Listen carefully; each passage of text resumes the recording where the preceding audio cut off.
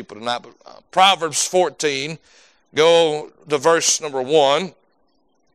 And I'll let you guess how far we're going to get tonight as I read through the text. Every wise woman buildeth her house, but the foolish plucketh it down with her hands. He that walketh with his uprightness feareth the Lord, but he that is perverse in his way despiseth him. In the mouth of the foolish is a rod of pride, but the lips of the wise shall preserve them.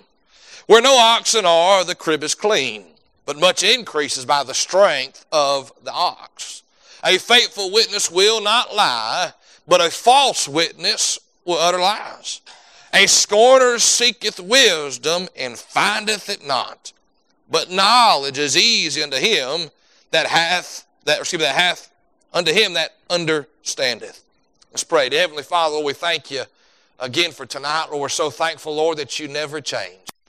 Lord, you're the same yesterday, today, and forever. Oh, Lord, I'm so thankful tonight, Lord, that I will always find you exactly the same. Lord, that's big in my heart tonight, Lord. Lord, if Paul could give up his whole life and his livelihood and sell out for this thing called the gospel because he believed, God, you had a plan and a purpose for his life, what about me? What about us that are here tonight, Lord? Lord, Peter left everything behind to become a fisher of men. Lord, what about us? Lord, you're the same tonight. And I pray, Father, tonight you just work on our hearts real good tonight. Lord, we ask you that as we've read the Word of God, Lord, it'll say far more than I could ever say tonight. And I pray, Lord, this evening, Lord, your word would have its perfect will tonight and way this evening. I pray, Lord, it find its resting place in open hearts and open minds and open ears this evening. I pray, Lord, it wouldn't bounce off our hearts, but, Lord, it just soak deep down in there tonight, Lord, and it just become real and personal to us tonight, Lord. It would work in our lives this evening.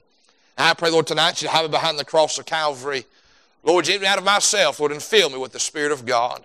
Lord, I just want to be used of you one more time tonight. Lord, what a privilege it is, Lord, to stand in this place with this book, with this purpose.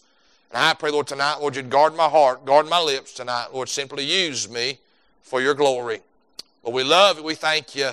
In Jesus' name we pray, amen and amen. There's a phrase that as I was reading through Proverbs 14, and really it kind of applies almost all the way to the end of Proverbs. We are in the section of Proverbs that we are literally reading Proverbs. You say, preacher, that don't make any kind of sense. What do you mean by that? Well, a proverb is a short, wise phrase.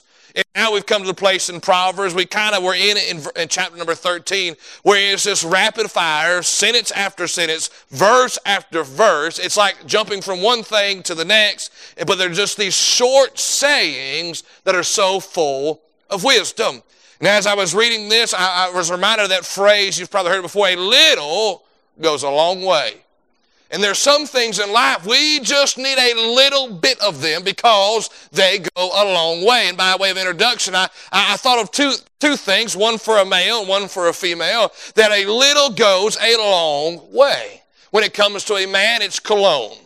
A little goes a long way. If I come to you and I give you one of the, you know how men do, we shake hands, we pull in for the hug, and your cologne causes me to cough and sneeze, it is not a compliment to the sin. I am simply trying to survive.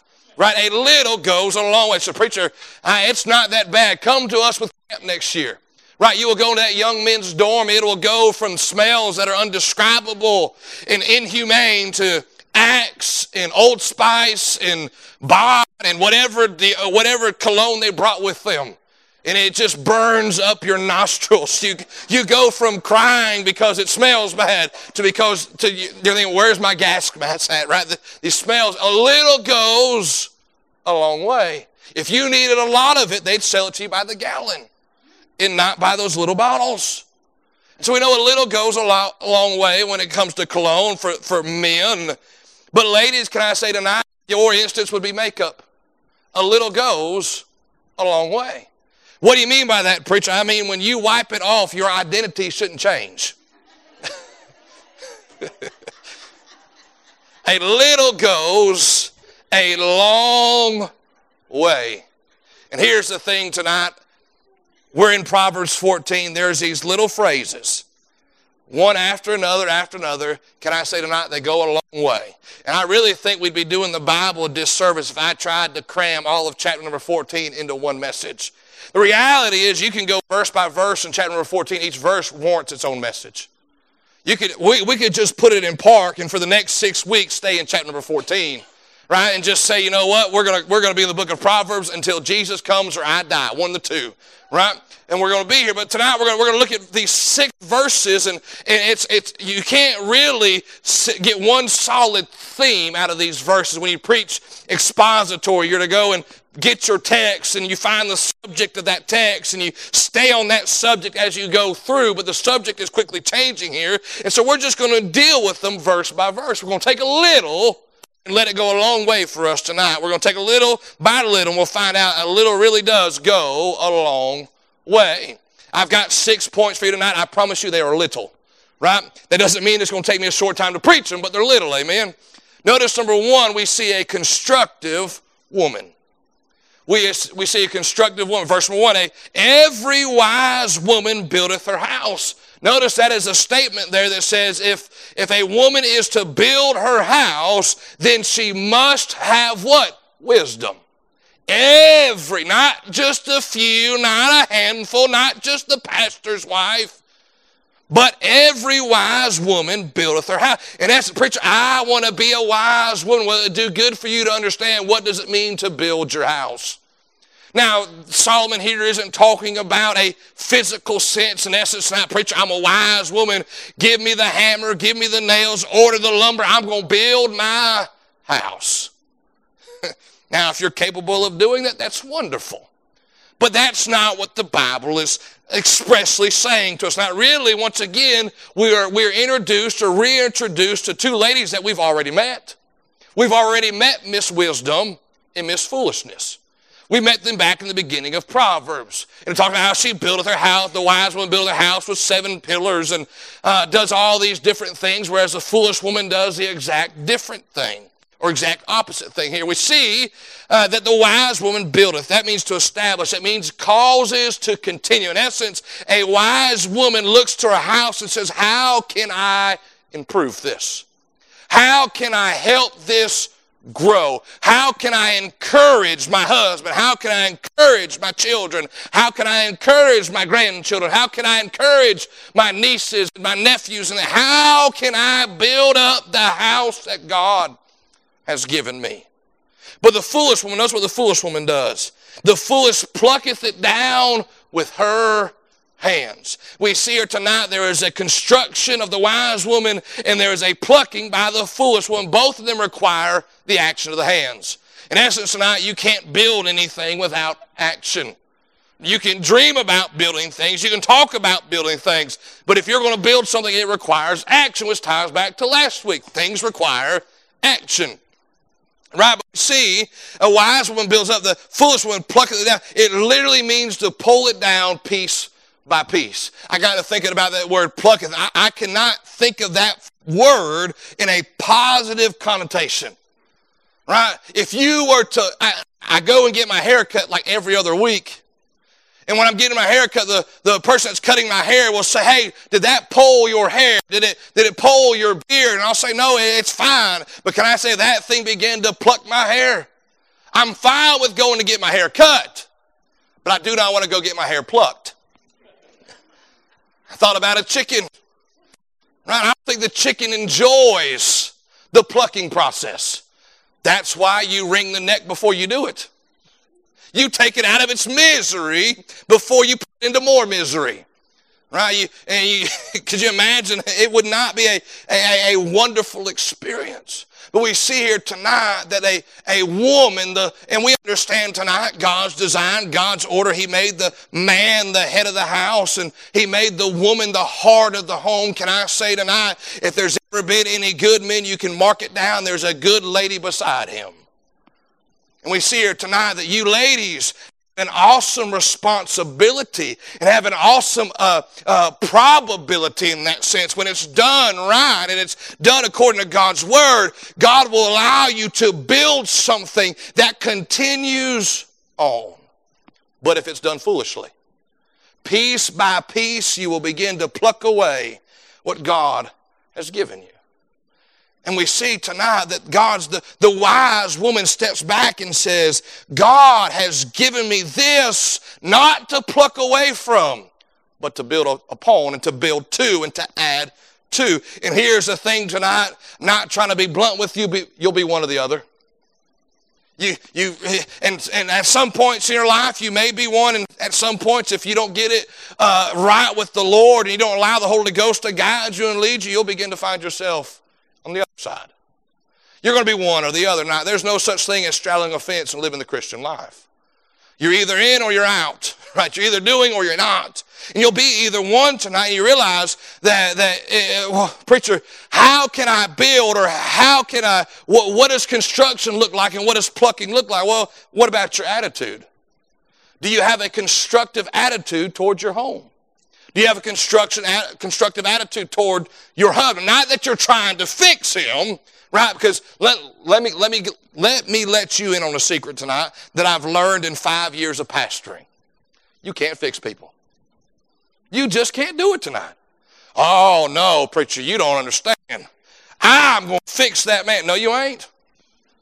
He's still, I don't care how many times you nag him. I don't care how many times you threaten him. He's still going to leave his clothes on the bathroom floor. He's still going to forget to wash his hands before he eats dinner. He's still going to, why? He's a man. It's how we operate. That's why if I don't write it down, I'm not going to remember it. Right, but your attitude, it isn't how can I fix him or how can I fix my children, but how can I build them up? How can I be constructive in their life? Notice the foolish woman, she has the wrong attitude. She plucks piece by piece. Well, I tell you what, you're just good for nothing. You don't ever show me. Be careful, ladies, speaking in those kind of terms. Be careful. Just because, why, preacher? Because just because you don't always notice it doesn't mean he hasn't tried. Or you haven't realized it. Because you got to realize, men and women, this first point is getting real long. Men and women operate completely differently. Why? That's why we're different, amen. We're living in a society that says, oh, you guys are the same. Can I say tonight we are completely different? And that's by God's design. God didn't need two women. God didn't need two men. God needed a man and a woman because that's the way he designed it tonight. But you got to be careful with your attitude. You can have an attitude that plucks away at their character, that plucks away at their confidence, that plucks away at their ability, that plucks away at their desire to do right. Somewhere in your Bible, it's in the book of Proverbs, it says something about a nagging woman, a contentious woman is like a dripping water. In essence, it's one of those, if you've ever heard just hear water drip, drip, drip, drip, drip, drip, it'll drive you crazy. And we see here tonight that you ladies have the ability to build up or to tear down simply with your attitude. Simply with your attitude tonight. And not just your attitude towards your spouse, but your attitude toward children. We're living in a generation that people are having children and they have to step back and they're not sure why they're having them. Because now I've got them, now how do I get rid of them? Who do I pawn them off on? Where's the babysitter at? Right? Can I say tonight, I love my 3 children. Our 4th one is in heaven, but I love them dearly and I'm not trying to pawn them off on anybody. They're my kids. Right, I want to spend time with them. But your attitude, also your actions, the right actions. And no doubt we could jump over into the extreme tonight and say things like infidelity, adultery. They definitely can pluck apart a house and tear it apart. But can I say even the right actions can build up a house? Getting along with God and His Word and saying, Lord, what kind of wife do you want me to be?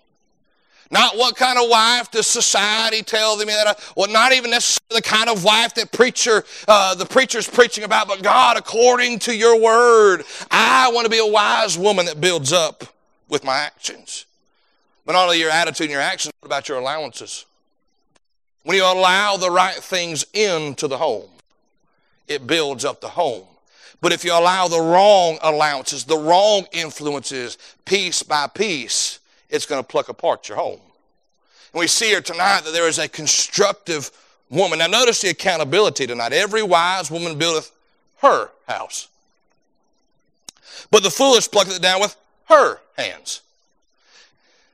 What's the Bible trying to do there, preacher? It's trying to help you to realize how accountable you are.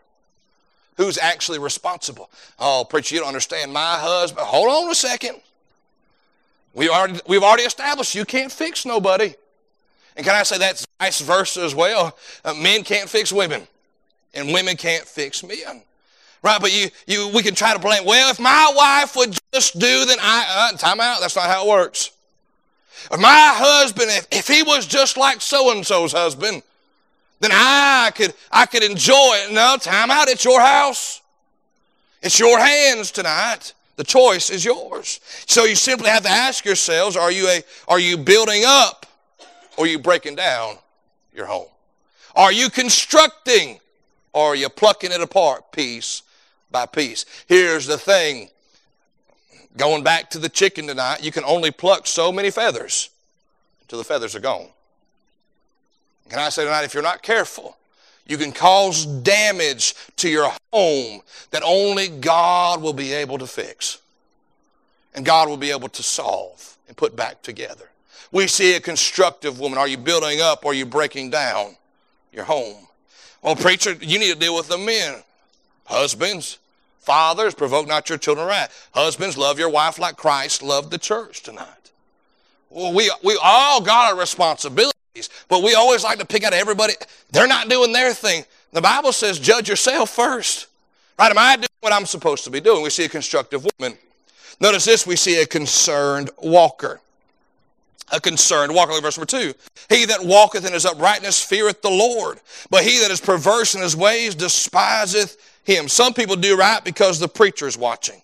Some people do right because their boss is watching. Some people do right because mom and dad are watching. Some people do right because they think Santa Claus is watching. A Christian's mentality towards doing right shouldn't be wholly based on the fact that we know God is watching. If you've ever dealt with children who've disobeyed and, well, you didn't see me do it and they didn't see me do it, matter of fact, there's been some young people in our church I've had to deal with. Listen, even if anybody else never seen it, who saw it? God saw it.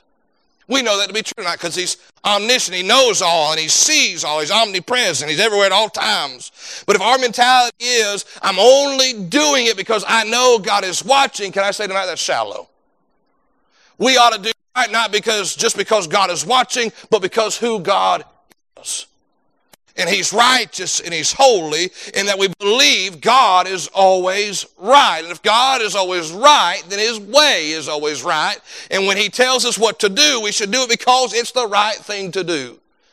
Somebody said it this way, do right because it's the right thing to do. Amen?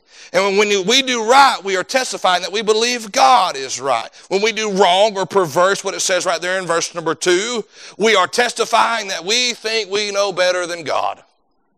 God, you've made it real clear in your word. This is what you want me to do. But Lord, you don't understand the head that I got on my shoulders. I can figure this out by myself. The moment we develop that kind of attitude, now I don't think we'd foolishly stand up and say, I know better than God. But our actions a lot of times speak a whole lot louder than our words do. When we know what we're supposed to do, him that knoweth to do right and doeth it not, to him it is what? Sin. And so the moment you and I know what is right according to the Word of God, and we choose to do otherwise, and we choose to do what is perverse, as it says there in verse number 2, our hearts loudly displaying, I know better than God. But a concerned walker says, I'm going to walk the right way and do the right things because God is right.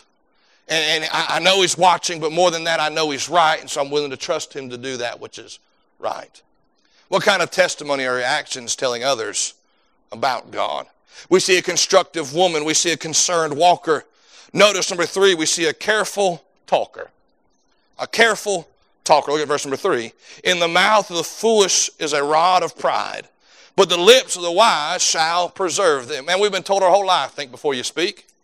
We've been told if you don't have anything nice to say, don't say anything at all. Well, I wrote this down. I said, a bit tongue will always be better than a broken reputation. And we've been told that our whole life, and be quiet, be silent, don't speak unless you know what you're supposed to be saying. I think one thing we often overlook in the reality of our words, what we say out of our mouth, is that which comes out of our mouth is really an overflow from our heart. Right? One thing we often, our words are a direct reflection of our hearts. Jesus said, for out of the abundance of the heart, what? The mouth speaketh. So those words and the tone and the attitude and the whatever else adjective you want to put right there, as they come out of your mouth, it is really a reflection and an outflow from where your heart currently is. Our words will either condemn us or cement us. Notice what he says right there in verse number 3, in the mouth of foolish is a rod of pride. In essence, they are speaking one thing without realizing that really they are setting themselves up for failure. Right, a great example of this in your Bible is in 1 Samuel 17 between David and Goliath. Right, David goes to Saul and says, Saul, I will take on this uncircumcised Philistine, and I've defeated a bear, I've defeated a lion. What is a giant, right? Can I say tonight, I thought I lived a pretty cool teenage life. Right, I played video games, played sports, never fought a lion, and I never fought a bear. But David did. And the Bible still calls him ruddy, right? He's a young boy, a young lad, and he stands up to Saul and he says, Saul, I'm not scared of him, not in my own ability. He said, but the Lord delivered me out of the hand of the lion and the hand of the bear. What is a giant? What is a giant?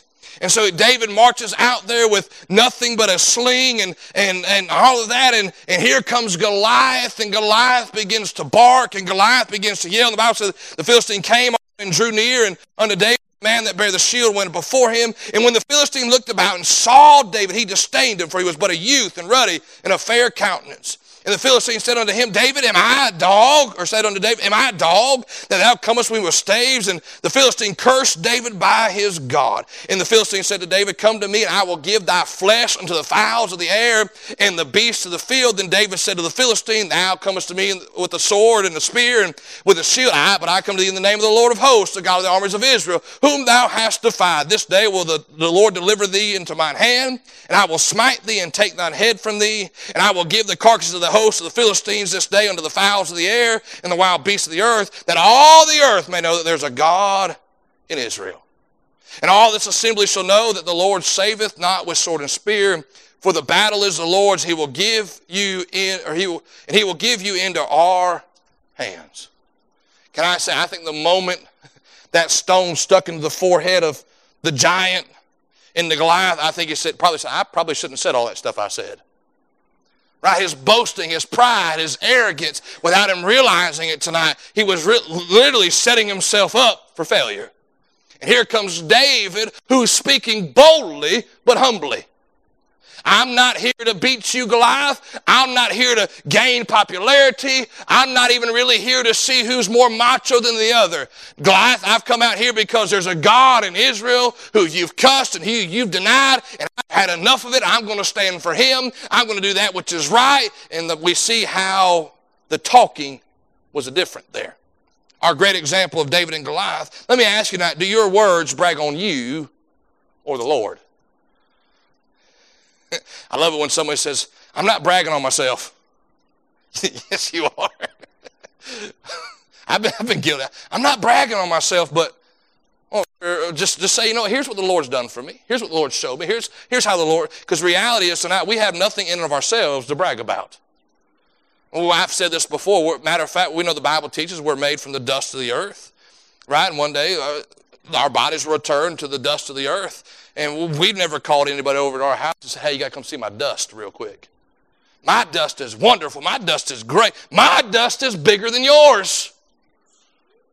Right? That's when we begin to brag upon ourselves. That's what we're bragging on, dust. Who's got the bigger dust pile? Right? Do your words brag on you, or do they brag on the Lord? We see a careful talker. Notice number 4, we see a challenging climate. We see a challenging climate. Look at verse number 4. And where no oxen are, the crib is clean, but much increase is by the strength of the ox. That's a wonderful verse in your Bible, amen. It's one of those verses that you're reading through Proverbs, you're saying, what in the world is going on here? Because in my vernacular, the word crib is somewhere for a baby. And I'm thinking, what in the world do an ox and a baby have to do together? What does an ox and a clean crib have to do? What you realize tonight, a crib, and here in the book of Proverbs, is talking about a place where the ox stayed. We call it a stable. We call it a barn in that sense, but it's where they stayed at. And we see here tonight that where no oxen are, the crib is clean. Right? But much increases by the strength of the ox. In the Bible, oxen were animals of sacrifice or service. They're animals of sacrifice or service. We could go back to the Old Testament, and well, we're in the Old Testament tonight, but we could go back to the books of Exodus where God gives out those laws and gives out those different things to those children of Israel, and they were to sacrifice the oxen. Now, if that oxen was not used for sacrifice, it was used for service. One preacher said that oxen were the biblical tractors and pickups of their day. They were used to plow fields, to carry goods to market, and they were often messy animals. Not just because of the fact they're animals, but because of the work they've kind of done. If you've never plowed a field, you've never been around all that kind of thing, you don't understand how messy it can get and how quickly it gets messy. And we see here tonight that these oxen, no doubt they were dirty animals. They'd come back from the field. They'd come back from their journeys, come back from their service. They'd come into a crib, and a dirty animal in a clean crib makes the crib dirty. Right? And so we see that tonight. And you could have a clean crib, but you'd lose all your productivity. Oh, I'm tired of this crib being... Just get rid of the oxen. Right? You'll have a clean crib. In essence, what Solomon is trying to teach you and I here tonight is that, we can have a clean, perfect little church where everybody is wonderful and everything's fine and everything's perfect. There probably won't be a whole lot of work getting done. What you have to realize tonight is a church that is active in growing and serving, it's going to be like that plow oxen stall. It's going to get dirty every now and again, just from the effect of effort and work. Right? Because I don't know about you, but when I got saved, I wasn't perfect. I didn't have it all figured out. In essence, tonight, if you're ministering to people, you're not going to find them in the perfect places of life. You're not going to find them when everything's seemingly going well. A lot of times, as you're ministering and sharing the gospel and living for God and trying to be a help and encouragement, you're going to find people in a mess. Right? Matter of fact, the Pharisees were so upset with Jesus. He goes to lunch with publicans and sinners. Why? Because he came to seek those that needed a Savior. He came to find those which were lost. He came to bring the gospel to those that desperately needed it tonight. Now, this modern day crowd says that, since Jesus went to sinners and he had lunch with Zacchaeus and he helped that woman caught in adultery and he found that other woman out at the well, because Jesus was involved in the life of a sinner, that means I have to be like a sinner. I challenge you to find anywhere in our Bibles where God or Jesus Christ ever participated in the sin. Never did. I don't think Jesus would be for this whole new thing of, let's go to the bar and win people to Jesus. Let's share a drink with them and let's drink with them. Some of the craziest things we see in our society makes my brain hurt. Brews and hymns. Let's get drunk and sing hymns together. It's almost sacrilegious in my book. But we see here tonight that Jesus wouldn't have never done that. But at the same time, as you and I go out into the world, right, and as you and I go out and people, we're going to find ourselves in messy situations, right? We're going to find people whose lives are ate up with sin and what we need to make sure we are doing, right? And we could do away with all that and have a real clean church without any problems. Can I say tonight, to be honest with you, I've seen the underbelly of ministry. I've seen dark things and I've seen hard times and I've seen all of that tonight. But something, and it's the Lord inside of me, said, that's not me. That's not the Lord in those situations. But we see here tonight that there's this need for cleaning. I remember working in the cabinet shop, and really, it's not just a cabinet shop, it's in my shed at the house too. But I'll get to working. But I remember one time in the cabinet shop, man, we were just busy, backed up. I mean, not enough help, and man, we had, job after job after job coming through. And I had cabinet parts all over my area. I had sawdust everywhere, tools scattered all across my area. And I mean, I was just knocking cabinet out and just trying my best to get the work done and get it to where it was supposed to be and all of that kind of stuff. But you would look at my work area and it looked like a tornado hit it. There was stuff everywhere. And finally, my foreman came to me. He said, listen, Tate, before you start another job, before you clock into another job, I need you to clock into cleanup and clean up your area. I said, but if I slow down to clean up, we're going to get even further behind. He said, you're going to have to clean up before you hurt yourself. He said, you got cabinet part, you're about to trip over and fall onto a saw. You can't have that. You can't have sawdust over here there's so much of it you could build a snowman out of it. Stuff catches on fire, it explodes. He said, before you go any further, you got to clean up before you hurt yourself. Can I say the Christian life, when we are there and we're ministering and we're helping and weariness sets in and fatigue sets in, we need to make sure we're taking time to clean the crib. But you don't throw out the oxen. Right? And the same is true for people in church, right? I found out that I don't pastor perfect people. And you found out your pastor isn't perfect. Right, we have problems, we have disagreements, and it's one of those things. And a lot of times we go to church discipline, right? Well, we're going to church them. We're going to kick them out of the church. Can I say actually the main goal of church discipline is not to kick them out of the church, but for reconciliation, for repentance, get things right. If every time somebody didn't do what I agreed with or didn't do how I would do it, and I say, all right, get out of here. I don't want you here. We'd have a real clean church, but we wouldn't be doing nothing. We see a challenging climate. Is your clean crib a result of lack of service or work? Then notice number 5, we see a concrete testimony. Look at verse number 5. A faithful witness will not lie, but a false witness will utter lies. That makes a lot of sense, doesn't it? It's about as common sense comes, amen? This is real simple. Tell the truth, be honest, be a person of integrity. Well, preacher, the person who wrote a good name is rather to be chosen. The great riches must have never been rich. I'm pretty sure Solomon was rich.